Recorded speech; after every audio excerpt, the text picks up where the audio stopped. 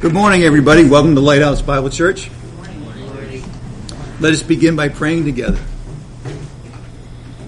Heavenly Father, we thank you, first and foremost, for your Son, Jesus Christ our Lord. We thank you, Father, that while he was the Son of God, he also became man so that he could come here to earth and die for our sins and be buried, and then you raised him from the dead on the third day, so that whosoever believes in your Son, Jesus Christ, as their Savior, will never perish but have eternal life. Father, we are also grateful this morning that you've brought Keithian to us. We thank you for him and his family and his ministries, and we ask that you would give us the grace and insight to support him in any way that he needs.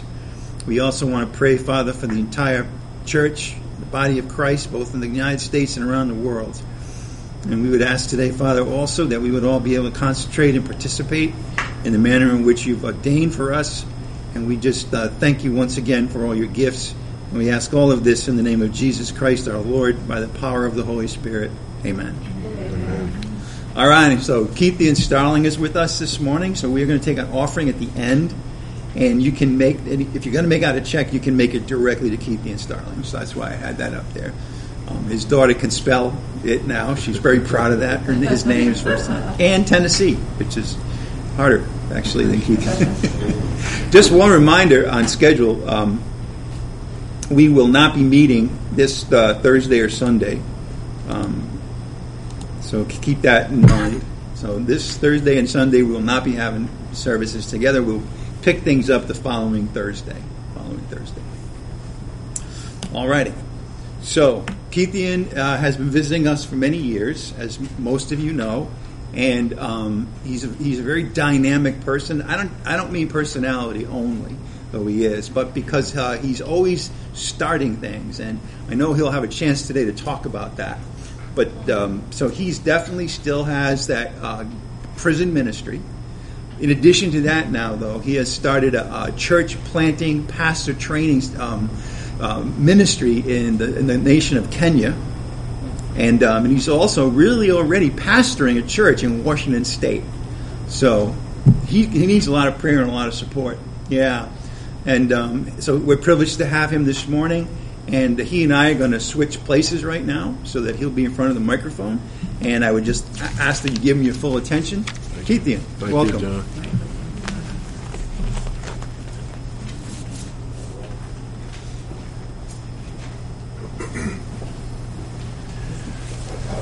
Well, this is going to be a little different for me because I like to hoop and holler and run around the room and. Go for it. I'll just take I never danced in my life, so don't let me kid you. This is dancing to me, just moving my head. I don't move my feet.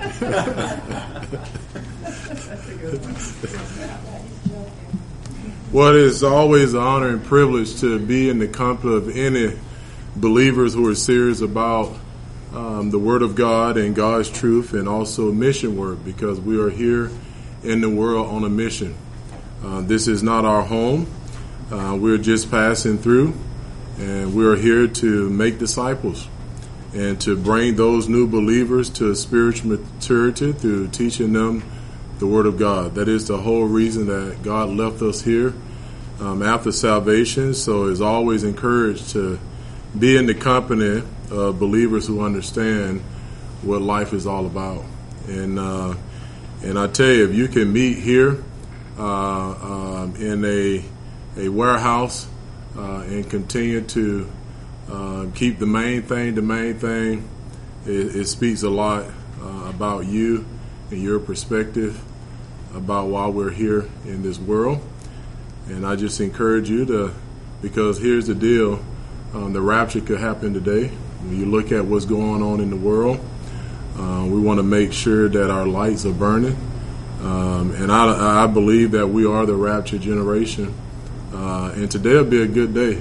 Can y'all give me an amen? It'll be a good day forward. But right now, we just need to continue to endure and persevere. Remove all distraction that will hinder us from persevering. Before we get started, There's a scripture I've been memorizing, and I'm going to practice memorizing. If you will, open your Bible to Proverbs chapter 3 so that you can test me to see if I got it down. How blessed is the man who finds wisdom and the man who gain understanding. For her profit is better than the profit of silver, and her gain is better than fine gold. She is more precious than jewels, and nothing you desire compares with her. Long life is in her right hand, and her left hand is riches and honor. Her ways are pleasant way, and all her path are peace. She is a tree of life to those who take hold of her, and happy are all who hold her fast. I think I got it right. You know, when I read this, this verse, this passage here, by the way, King Solomon was in his mature days, kind of like the middle part of his life. He was very mature. He was a mature believer. And here he gives us wisdom on how to find true, meaningful life, how to find happiness. And he said, how happy is the man who finds wisdom and the man who gains understanding. For her profit is better than the profit of silver, and her gain better than fine gold. So he used investment terms. And in other words, wisdom gain is greater than having all the wealth in the world. And then in verse 15 say, she is more precious than jewel, and nothing you desire compares with her. And so here, Solomon communicates with us that if you think of all the things that you desire in the world, just in desire in your personal life, nothing can compare with having God's wisdom. And we find God's wisdom through learning His Word, making His Word the way we think, how we live our life. The gain of doing that is greater than having all the wealth in the world. And I have been free from a life of slavery to sin for about 20-some years now. And the only reason I am free is because of God's wisdom.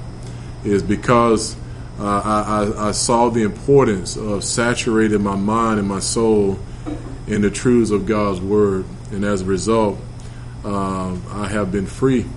And so I'd rather be free from the slavery to my sin nature than to have all the money in the world and be enslaved to sin. So thank God for His wisdom. And so I just want to encourage you to keep doing what you're doing, because nothing that you desire in life can compare to making time to saturate your soul with the Word of God. You may not know this, and I'm sure some of you do know this, that the only reason we're here this morning is to celebrate the grace of God. It is Thanksgiving. But we are here every Sunday. We're here to celebrate the grace of God, because everything that we are and everything that we have is a result of God's grace. And so this place of worship that we have here is a result of God's grace. The gift of pastor, teacher, evangelist, all been given to the church as a grace gift from God. Having the indwelling of the Holy Spirit to teach us and help us comprehend the thing that we're about to learn is also a result of the grace of God. Knowing if we die today, where we're going is a result of the grace of God. Just having any virtues like love and compassion and patience and self-control, all the fruit of the Spirit is a result of the grace of God. And so we are here this morning really to just celebrate every Sunday. We're here, or anytime we gather together to worship, we're here to celebrate the grace of God. This I recall to mind, therefore I have hope. It is of the Lord's mercy that we are not consumed. His compassion fail not. It is new every morning. Great is thy faithfulness. Delight yourself in the Lord, and He will give you the desires of your heart. Commit your ways to Him, trust in Him, and He will do it. For we know that God causes all things to work together for good to those who love God, to those who are called according to His predetermined plan. I want to first of all this morning give you all an update. I want to thank you for your prayers and your continuing support for Grace Prison Ministry. as you all know, before COVID, which that's 2 years ago, I think it was 2 years ago. See, I don't live in the time of COVID. I live in a whole other dimension. And when actually COVID first happened, I actually didn't even know it was a pandemic. I was in my office studying. I left to go to the grocery store, and I saw everybody just panic buying. I said, "Man, did I miss something? What's going on? Why everybody panicking?" And I didn't even know what was going on. But I really try not to be controlled by fear, and because I understand, as all of us should understand, that God controls human history. And if you understand that, we never should live in fear, because here's the deal. I'm not going to leave a day late or a day early until God is ready for me. Now, people are not sinning if they get the vaccination or whatever, just like getting a flu shot, whatever. But for me, I haven't got vaccinated just because I just don't feel comfortable at this particular time. But everybody in different places in their life. And long as fear is not the motivation. If fear is not the motivation, then, have at it. But anything that is not of faith is a sin. If it's not of faith, it's a sin. If it bothers your conscience, don't do it. Because if you do it when your conscience is bothering you, then you're sinning because you're not doing it in faith. And so I encourage people that if you have complete confidence that you're not sinning, or if your conscience is clear, do it, because there's something the Bible don't necessarily say that it's a sin to get the vaccination. I know, I looked. You tried to find a scripture for it, right? You couldn't find a scripture for it, right? And so then it boiled down to conscience. It boiled down to conscience, and my conscience just will not allow me. So if I do it, then I'll be, sinning because it's not a faith.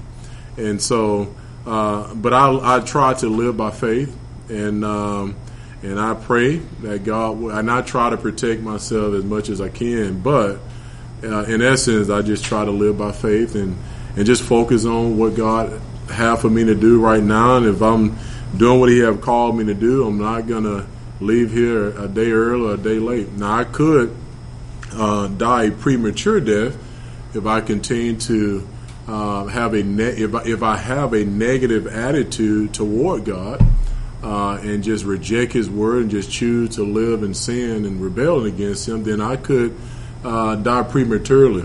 But not all believers that have passed away during COVID is dying as a result of the sin unto get death. It just was God's time for them, because some of them, as we know, our dear Marilyn and Steve Pomeroy, they were heroes in the faith. They were believers who were pursuing the plan of God, and they loved the Lord, they loved His work, and it was just their time. And if you ask Marilyn and Steve to come back and be with us and share this day of fellowship, they would say, "Have you lost your mind?" They have perfect perspective right now, and they would not change having perfect perspective to be here with us, where we lose perspective very easily.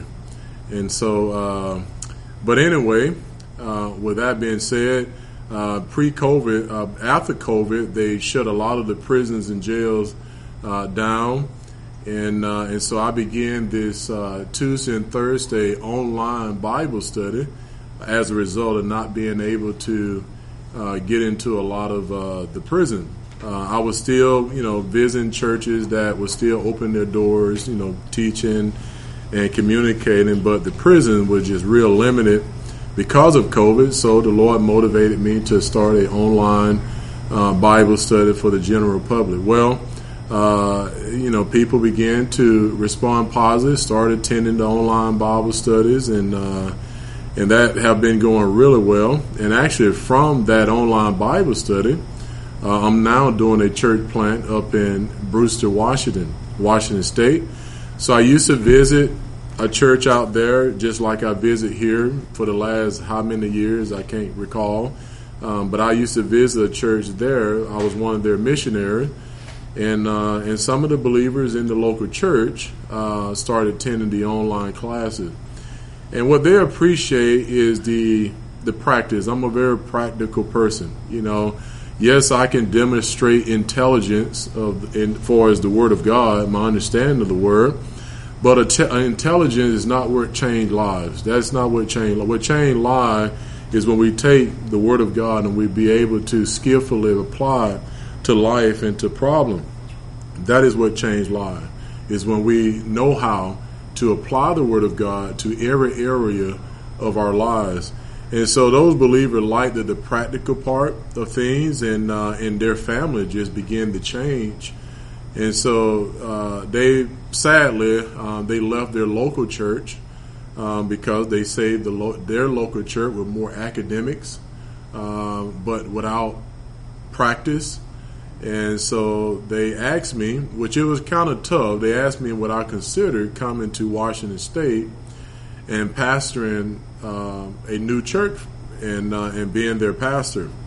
And I said, I go wherever God want me to go. And, Grace Prison Ministry is, national, so Grace Prison Ministry can go everywhere. I don't necessarily have to be in Nashville to do prison ministry, which they know that I'm not going to give up doing prison ministry.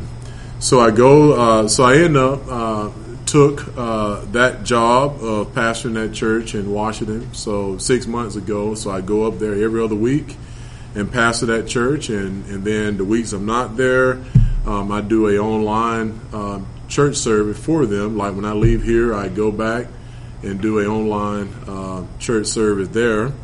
And once I started going out there, they have a family in the church. They're farmers, and they have like thousands of workers from Jamaica and Mexico work in their apple orchards, and they wanted to give me a tour of their camps, their Jamaican camp and Hispanic camps. And so they took me to all these camps, and when I saw all these people from around the world in these camps, I said, man, this is a mission field. And they were like, well, they're here to work, Keithian. They're here to work. I said, but I said, man, we can put a big tent in that open field there, and we can have like the conferences that we do in the prison for the weekend. I said, we can have conferences there. And so after then, every year I started going up there doing conferences at the Jamaican and Hispanic work camp, and it been going really well. So every year I'll be doing the Jamaican and Hispanic work camp conference, and so that's one ministry. And also, as you all probably have gotten our brochure of the Grace Refuge complex that we're trying to build on a 8-acre farm. We're hoping to have that Grace Refuge complex up in Brewster, Washington, because the land there is a little bit cheap.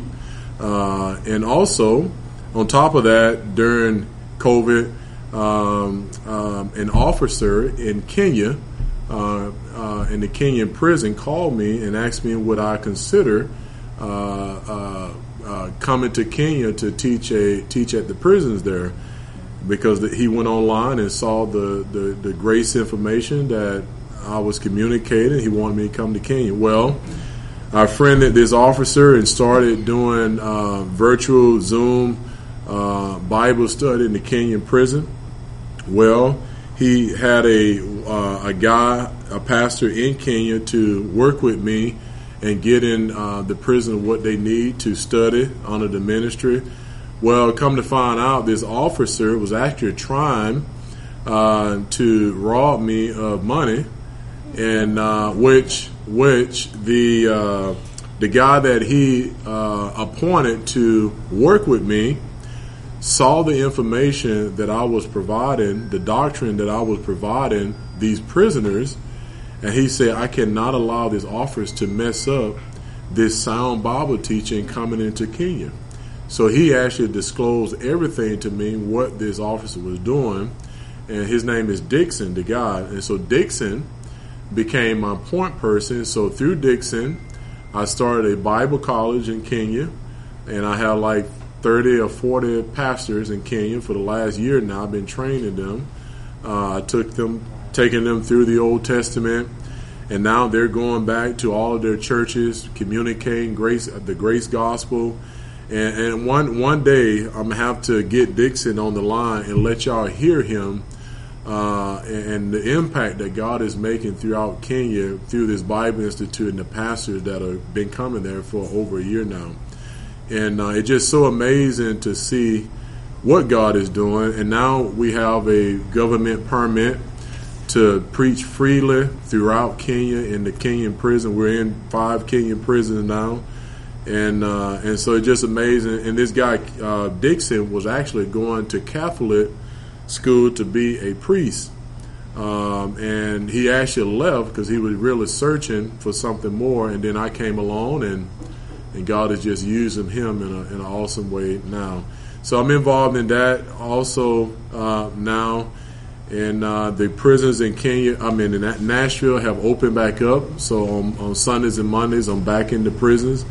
There locally, a couple, some of y'all know Chad and Kirby Snyder. Chad used to be the young man that used to come to the camps that we used to do here. Marilyn and Steve used to do here. And Chad met me at Marilyn's camp. And I've been kind of mentoring Chad since he was like 13 years old. He's like 28 or 29 now. Well, Chad is going to seminary for a while now. I've been going to Bible college through Grace Prison Ministry. And he is actually moved to Nashville to help run Grace Prison Ministry while I'm doing this church plant in Brewster, Washington. So Chad works in the office with me on Mondays and Wednesday, every Monday and Wednesday. And hopefully he'll be moving out to Washington to kind of help with that. But Grace Prison Ministry is in a transition to moving out to Washington. We'll still be doing what we do, but I will be also pastoring the local church, still doing the ministry in Kenya, and also the Jamaican work camp. We'll still be doing the conferences. And the biggest thing for Grace Prison Ministry is trying to get our own facility, Grace Refuge Complex, where not just prisoners when they get out of prison can come and grow in the Lord. Because in Brewster, there's not a Walmart in sight. And so if they want to get out of the world and come to the wilderness to get closer to Jesus Christ, that's going to be the place to come. And so we're hoping to have that complex where people from all around the world can come and get training for local church ministry, but missionary work, and just send them back in the world to impact the world. But get them off from the world, and while they're there, they can work. The family in our local church, they employ the entire town of Brewster, Washington, and so it's amazing how God had everything already, figured out. And so people in our program, they can get jobs just like that, and at the same time begin training for local church ministry and missionary work. So that's the kind of update on what's going on with me. So December the 18th, I'll be moving out there full time. I still have the house in Nashville, so I'll be going back and forth. Because Grace Prison Ministry will still be there. Chad will help out with local operation. We have a couple other people in Nashville that's going to be helping out with the Bible studies in the prison, and I'll just be kind of going back and forth doing the conferences and things like that. And so hopefully you guys can come out to Washington when we do the church dedication. We're actually building a church in the first around the spring. We're building a church. One of the dads on the family have donated land to be able to build a church, and these believers really putting a lot of their own resources in to have a church in the area. So it's going to be interesting to see what God is doing, and so it's fun to be part of what God is doing. So you don't have to worry about me. I'm still doing what I have always enjoyed doing. All right, if you will, open your Bibles. I want to give a little lesson this morning. If you will, open your Bibles to 1 John chapter 2, verse 28 through chapter 3, 1 through 3. So that's a kind of update. I encourage y'all to pray for me and this ministry that God has called me to, and all that. Everyone asks me, how in the world can you do all this? It's only by the grace of God. God enabled me to do it. I cannot do it on my own. Today I have titled this study this morning as living in light of his second coming. Living in light of the second coming of our Lord Jesus Christ. Living in light of the second coming of our Lord Jesus Christ. Let's begin reading our text this morning. In verse 28, now little children, abide in him, so that when he appears, we may have confidence and not shrink away from him in shame at his coming. If you know that he is righteous, you know that everyone also who practices righteousness is born of him. See how great love the Father has bestowed on us, that we would be called children of God, and such we are. For this reason, the world does not know us, because it did not know him.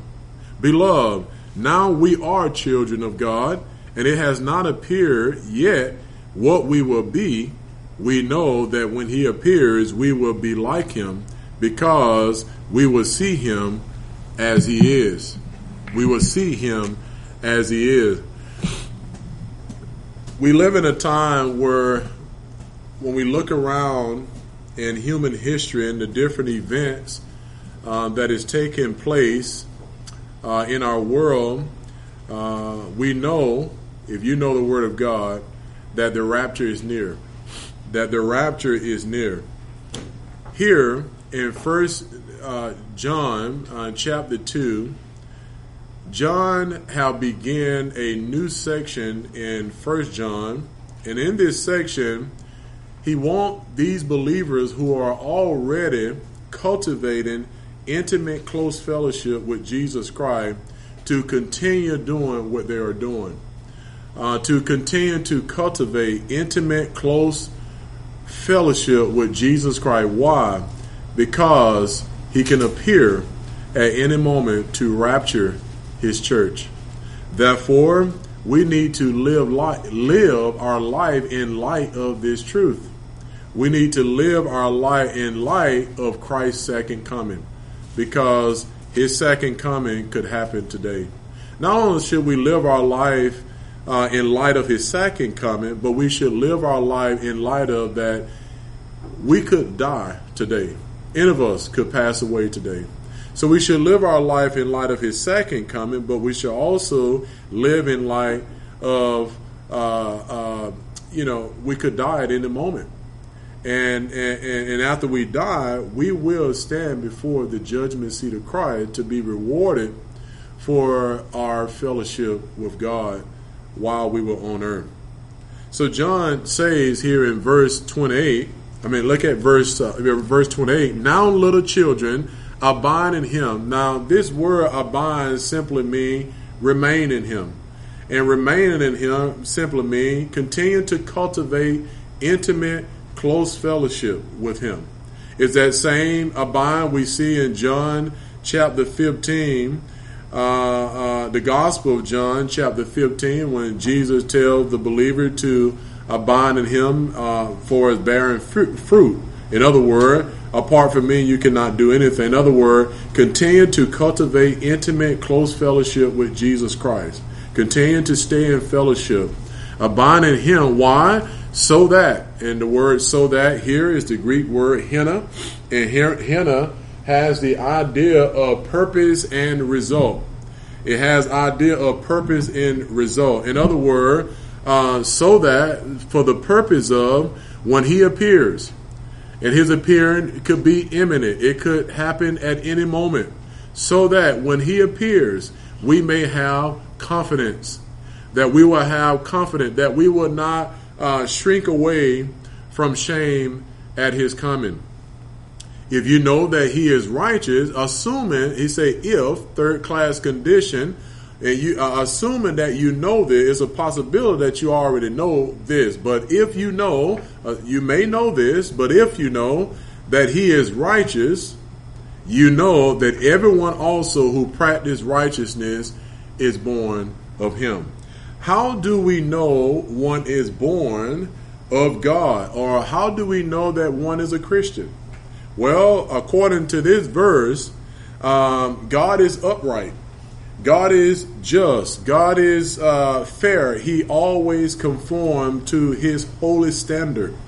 He always conformed to his holy standard. He conformed to his holy standard in all that he is and all that he does. So how do you know that a person is related to God?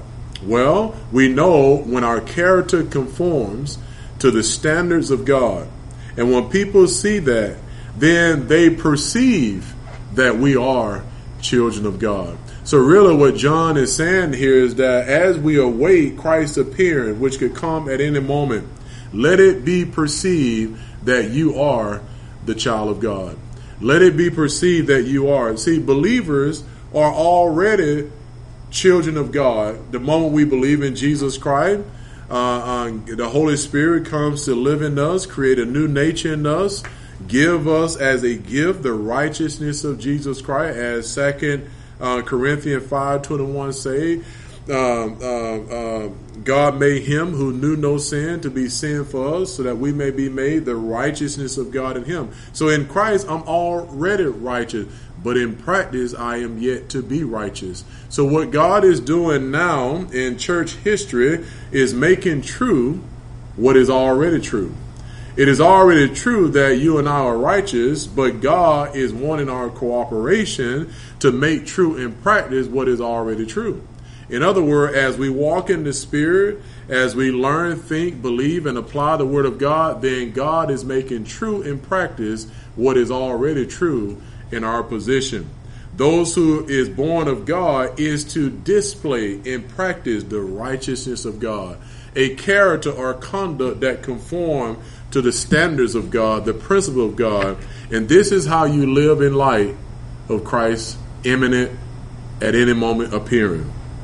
It is true that every believer in Jesus is born of God and have positional righteousness, but it's not true that every believer in church history is actually living out that in their practice. Not every believer is living their life as though Christ could come at any moment. Not every believer is living their life as though they could die at any moment and stand before the judgment seat of Christ. So John is saying, continue to cultivate intimate, close fellowship with Jesus Christ, because he could come at any moment. You could die at any moment. Therefore, keep the light burning. God is in the process, with our cooperation, of making true in practice through his Spirit and through his Word what is already true. And all he wants is our freedom to choose to allow him to make true what is already true. You know, when I looked at this, when you think in terms of 1 John like that, it all makes sense now. It all makes sense when you, from this verse 28, all the way to, I think, chapter 4 of 1 John, you see what John is doing. He's trying to get believers to live their life as though Christ can come at any moment. So really what he's saying is, continue to cultivate intimate, close fellowship with Jesus Christ. What is already true about you in your position, let it be true in your practice. The goal of the Christian life is very simple. It is conforming to the standards of God. It is learning, thinking, and applying the Word of God, conforming to God's standard in our thoughts, in our beliefs, and also in our behavior. Conforming, because when we conform to the standards of God's Word, then we are becoming more like Christ, which is the plan of God. Go to Romans chapter 8, verse 29, if you will. In Romans 8:29, we see that God have predestined this destiny for every believer to arrive at. God planned this destiny for every believer to arrive at. And that is the destiny of being conformed to his holy standard. In our thoughts, in our words, in our behavior, and also in our beliefs. He wants us to conform to his standards. Because as John say, God is righteous. He conformed to his holy character. To his holy standard. And therefore, because he is our father, therefore we are his children. He is our parent. Therefore, we are to take on the characteristics of our parent. The world need to say, that boy look just like his daddy. Can you see the resemblance? He is every speck of his daddy. That's what they need to say about us. That Keithian is every speck of his daddy. Look at the love. Look at the giving out of himself for the benefit of others. That's what God did. That is his character, is that he gave out of himself for the benefit of others without looking for anything in return. That boy looked just like his daddy. Romans 9, verse, Romans 8, I'm sorry. Romans 8, help me out. What do you say? 29. 29 said, for those whom he foreknew. The word foreknew here simply means determined. He knew you in advance. He also predestined. Predestined simply means someone destined, being planned in advance to become conformed to the image of his son. So God had planned a destiny for you and I in advance, in eternity past. Everyone who believe in my son in time, my plan for him is that he arrive at conformity to the standards of God. And that's my translation, but that's what it means. Because when I conform to God's standards in my thoughts, in my words, in my action, in my beliefs, in my behavior, then I'm going to conform to the character of Jesus Christ. And so that is what all of us should be seeking to arrive at. To conform more of our thoughts, to conform more of our words, more of our action, more of our beliefs to the truths of God's word. That is how we live as though Christ will come at any moment. So the abiding result, John is saying, the abiding results of being born of God is keep on doing righteousness. Yes, I am born again as a believer. But what is the abiding results that I am born again? That I am keeping on doing righteousness. I am keeping on learning the word of God and conforming to the principles of God's word in my belief, in my behavior, in my thoughts, in my words. When we are controlled by the Spirit, when we're controlled by the sin nature through our disobedience, we hinder the process of what God is trying to do. When I disobey God, when I live in rebellion, when I live not in conformity to the principles of the Word of God, I am hindering the process of sanctification. I am hindering the process of practical righteousness. I am hindering the plan of God from taking place in my life, because what God is doing through our free will is making true in practice what is already true in our position. But I am not to hinder that. That means I need to stay in fellowship. I need to continue to cultivate intimate, close fellowship. And that's simply conforming to the principle of God's word. So I learn, I think, I believe, I apply.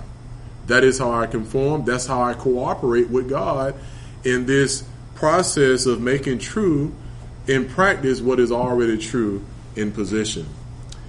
So as a parent, he is my father. And because he is my father, I should take on in my lifestyle, in my practice, the characteristics of my father. But if I am not conforming to the principles of God's word in my practice, in my thoughts, in my behavior, in my belief, then I'm going to take on the characteristic of an unsaved person. I'm going to take on the characteristic of the devil. In other words, I come under Satan's influence. Many believers are under the influence of Satan, and they don't even realize it. Whenever your character and conduct do not conform to the principles of the Word of God, then I am taking on the characteristic of an unbeliever, even though I am born again. See, unbelievers are called sons of rebellion. If you go to Ephesians chapter 2, verse 1 through 3, see, my old life was characterized by rebellion. My old life was characterized by rebellion because as an unsaved person, I was in Satan's kingdom of darkness. But once I believed in Jesus Christ, God took me out of the kingdom of darkness and placed me into the kingdom of light. I am now part of his royal family. He is my parent. Therefore, I should take the characteristics of my father instead of taking on the characteristic of the old kingdom of darkness. If you look at Ephesians 2, verse 1 through 3, say, and you, Keithian, you were dead in your transgressions or the trespasses and sin in which you formerly, your old life, walked or lived according to the course of this world, according to the prince of the power of the air, the spirit that is now working in the sons of rebellion. The sons of rebellion is a reference to unbelievers. See, unbelievers live according to the course of this world, according to Satan's cosmic system. Now, the world here is a satanic system of thinking that leads men away from God. In other words, Satan have ideas in the world that corrupt the mind of men, that lead men in rebellion against God, or lead men to live their life as though there isn't a God. And that was our life before we trusted in Jesus Christ. But that should no longer be our life now that we are believers in Jesus Christ. Now that we are born of God, we should not be living under the power or influence of the spirit that is now working in the sons of rebellion. But whenever I am not conforming in my thought, my words, my action, my behavior and belief to the principle and standards of God's word, then I am under the control of my sin nature. I am under Satan's influence, and therefore I'm not going to take on the characteristics of a born-again child of God. I'm going to look just like the rest of the world. Now, what John is not saying. Here's what John is not saying, because most people, they say, well, Keithian, that's not really true, because when you look at most Christians, their lifestyle do not give evidence that they're born of God. Their lifestyle do not give characteristics that they are children of God. So what John is not saying is whoever does not do righteous is not born of God. That's not what he's saying. He's actually not even dealing with that. He's not even dealing with that. Okay? The text did not say whoever does not keep on doing righteous is not born of God. John is not talking here in this verse about how we decide if a person is saved. We don't decide how a person is saved by their behavior, because then we start being judgmental. No, because that would contradict what he said in 1 John 5:1. Look at 1 John 5:1. 1 John 5:1. In 1 John 5:1, he say, whoever believes that Jesus is the Christ is born of God. So he's not saying that you determine whether a person is saved based on his behavior, because that would contradict what he said here in 1 John 5. Whoever believes that he is the Christ is born. So it is faith that we become children of God. I like Galatians 3:26. For we are all children of God through faith in Christ Jesus. To as many as receive him, to them he gave the right to become children of God. So that's not what he's doing here. He's not saying that if you don't display in your practice the righteousness of God, if your practice do not conform to the standards of God, you're not truly saved anyway. That's not what he's talking about. What he's saying here is that it should be perceived that you are children of God. In other words, when my lifestyle conforms to the standards of God and the truths of God's word, then it will be perceived that I am a child of God. Not that my behavior makes me a child of God or makes me saved, but it will be perceived. When you think about this, when you look at Job's life, you go to Job chapter 1, verse 1 through 3. Without question, you will not question whether Job is a man of God or a child of God because you see his life. Nobody could say anything bad about Job. Let it be the same with you. Let your conduct, your character, your word, your speech, your belief be without reproach so that it will be perceived. That is a man of God. That is a woman of God.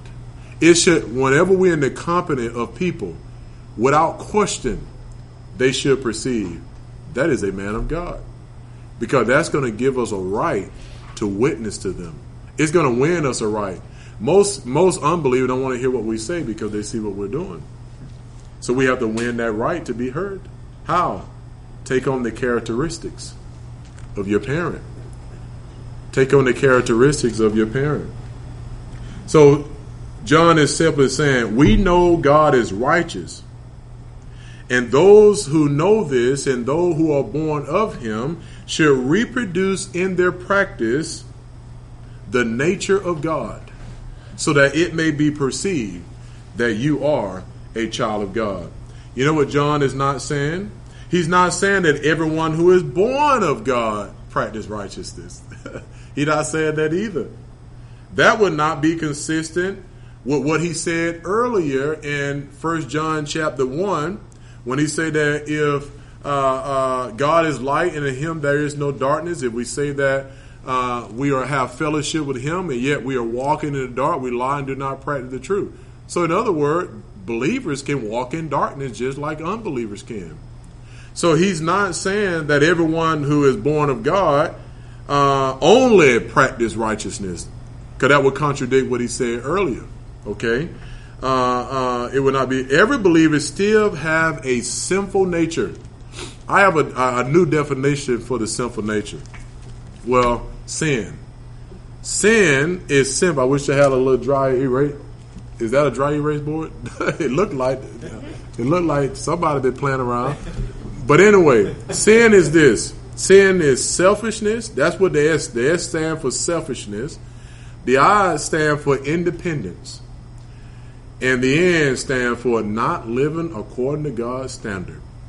The sin nature that lives in all of us always encouraged a life of self-centeredness.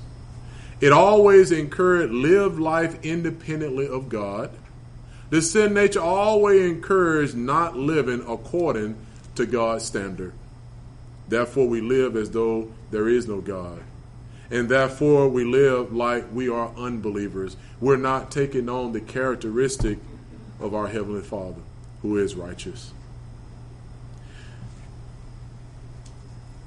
So John is saying, simply point, that when a child displays and practices the nature of his father, he is perceived as a child of the Father. We're living in the last day. Therefore, practicing righteousness is the desire of one who is born of God. If you're born of God, we desire to practice righteousness. Righteousness marks or identifies children of God, though not all Christians behave righteously at all times, but some choose to walk in darkness through the sin nature and also through disobedience. But we should not judge a person, though, salvation based on their behavior, but we're to judge a person's salvation based on their belief. But what we can do, we are to judge a person's spirituality by their behavior. By their behavior. But not judge their salvation based on their behavior. For a believer in Jesus Christ, all we need to display and practice what is already true, we need self-discipline. We need to discipline ourselves. And Jesus is the prime example of self-discipline. Because when you look at Christ's life, we see patient endurance in the midst of every trial, every temptation. He bare upon every trial, every temptation, in complete trust and complete obedience. In his life, no self-importance, no self-interest, no sin, no living life independent of the Father's will, no not living according to God's standard. He had discipline. He had self-control, influenced by, and you don't even see any unbelief in his life. The Christian life is to be live with self-discipline. And a lot of us as Christians don't have self-discipline.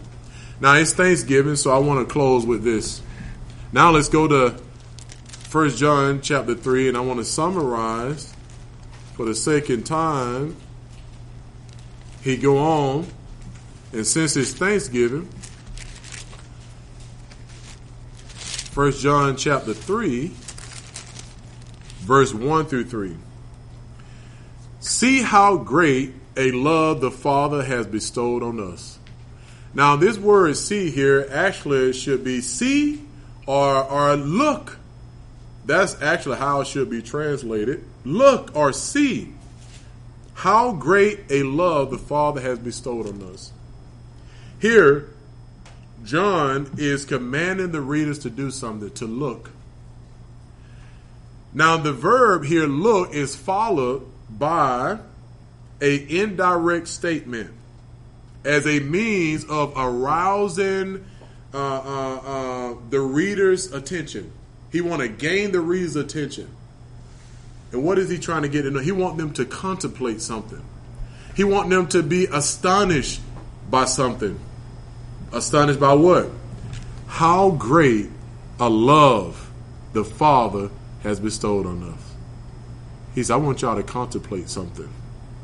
I want y'all to be astonished by something. I want to present some truth, and I want you, I shared with you earlier that you're to take on the characteristic of your Father, but I want you to contemplate this further. I want this contemplation to take on a more intelligent shape. I want you to just really, think about this. Think about what? What great kind of love? I want you to be astonished by the great love of God. I want you to be astonished by the great love of God. Now, this word translated bestow from didomai, which means to give something to somebody as an expression of generosity. So John said, I want you to be astonished by the generosity of God. I want you to be astonished by God's generosity, where he gave you an unearned, undeserved gift. And what is that unearned, undeserved blessing or gift that you have received? That you should be called children of God. And by being a child of God, you are a spiritual millionaire. You are a spiritual, so you don't have to go around with your head down. You are a spiritual millionaire, but in the world you may be poor. But like Jesus told the church, Smyrna, that they were poor, but yet they was rich. Well, they're rich. I would rather be poor as a local church. You guys would rather be poor as a local church, but rich in Christ, and not be like the church of Laodicea. They was wealthy. They was wealthy. They had beautiful buildings, nice big buildings, and it was a wealthy city. But in Christ's eyes, they were poor. They were wrenched. But you let them tell it. Spiritually, they were poor. Even though physically they were rich. There was no spirituality there. And yet they were wealthy. And man, we live in that time where, people, they're more content. Churches are more content with having big buildings. They're more content with just being wealthy, having the big bank account. They're more content with entertainment. They're more content with appearing to be rich spiritually and ignore the importance of the Word of God. The importance of learning the Word, applying the Word, because that's how you become truly rich. That's how you become truly rich. I may be poor, and I may have a couple zeros in my account. But guess what? I got peace. I got inner I go to, oh man, I sleep like a baby every night. Okay, I sleep like a baby every night. I don't have mood swings. I mean, I'm not up and down every moment. Okay, I'm not searching for happiness and everything but God. I'm not getting married 4 and 5 times. If I get married, my wife gonna just have to just leave me. And that's most of the time what happens, because not many believers are really rich in Christ. The Word of God is no longer important to them. What's important? Wealth, monetary wealth. And they're content with that. And I think God allowed COVID to shake the church up, to show the church how poor it really was spiritually. Did it COVID expose us as a church that we were very poor as it relates to Christ? But we're to be rich. The Father have blessed us with spiritual riches. Being a child of God is a reason to give thanks. Now, I want to just bring this out, and then I'm going to close. St. John took a little bit of my time thinking that the clock was...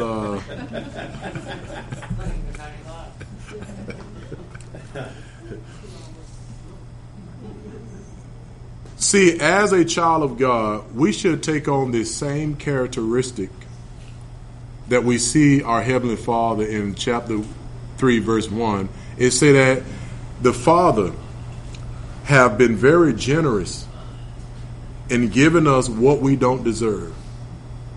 And that is, He gave us the new birth. He made us His children the moment that we believed in Jesus Christ. We didn't earn it. We don't deserve it. We are a spiritual millionaire. We are wealthy. We die. There's so many great blessings still awaiting us. We haven't even tapped into all that God has for us. We just have tapped into a little bit now. But there's more to come. And therefore, we should take on the same characteristic of our Heavenly Father. And that is, we should be generous people. We should be individuals that are always giving out of ourselves for the benefit of others without looking for anything in return. We should be some generous people. We should be grace-oriented. You know, when the church called me out to Washington, they said, what we don't have here is what you have. Grace.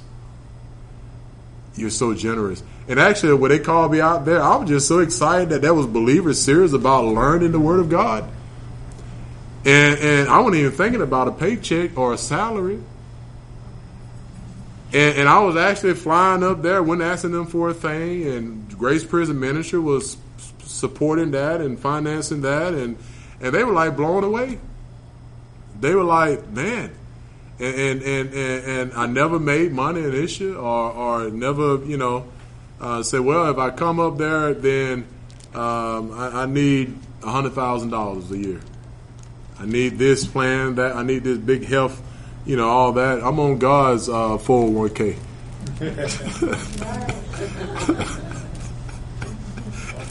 I'm on His insurance. He got the greatest insurance ever. It's a good plan, ain't it? Right. I don't even have to pay copays. I don't even have to pay copay. It's free. It's a gift. He's the greatest physician. All I need to do is just trust Him. All I need to do is just trust that if I'm doing what He's calling me to do, He's going to take care of me. And all of a sudden, out of nowhere, they say, hey, we got you a house that you can live in for 2 years free of charge. I said, wow, praise the Lord. I didn't ask for it. I didn't earn it. I didn't deserve it, but thank you, Jesus. And I needed that because I still got a mortgage in Tennessee because I'm not selling my house, but Chad will be living in it. so he can take care of the ministry. So I think I'll start right here. So the encouragement and the challenge is keep doing what you're doing, keep cultivating intimate, close walk with Christ, even when everybody else is content as a church with the big buildings, going through the motion and all that. Let us continue to endure, because the rapture could happen any moment, and let us continue to take on the characteristics of our Heavenly Father. With your head bowed and your eyes closed. Heavenly Father, we're just so grateful to be part of what you're doing. Yet we are small in number, but we're rich in Christ. Thank you for these believers who I have known for a long time, who are just continuing to hold up this nation through their positive volition toward your word and your truth. And I just pray whatever their needs may be, continue to meet their needs as they continue to put the main thing, and that is your word, and that is being rich in Christ through taking on the characteristic of our Heavenly Father by conforming to the truths of your word. And Father, as we seek to honor you by conforming to your word, I pray, Father, that you would keep us health both physically so that we can continue to be a light, and also monetarily meet all our needs, because we're going to trust you. Keep our minds and heart until you come. In Christ's name, amen. Amen.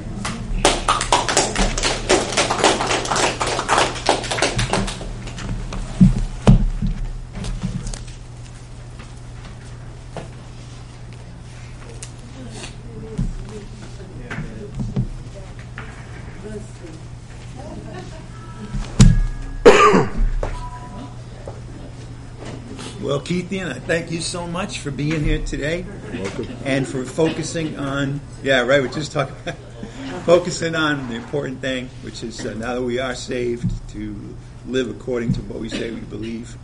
It was very nice for me to be able to just sit, by the way, and just have men teach me this morning. I mean that, that's a treat for me, so thank you in all those respects. Keithian talked about generosity at the end, and he talked about his life. And so now it's our turn to be generous to Keithian. So at this time, we're going to take an offering for Keithian. We don't have any music, but we have each other, and we have our intimate fellowship.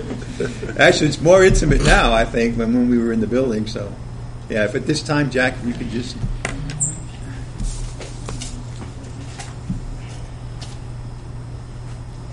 We need music.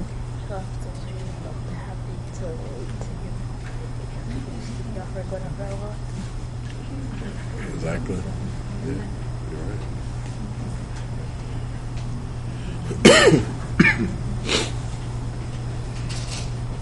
You forgot me. You asked me.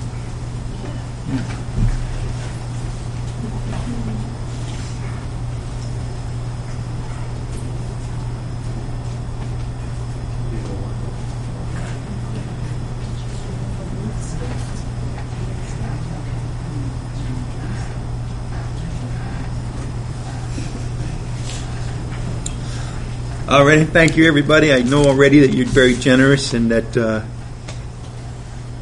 we want to support Keithian in any way we can. And obviously finances are an important part of that. Prayer is an important part of that. Any other support that he may need that we have the ability to do, that's an important part too.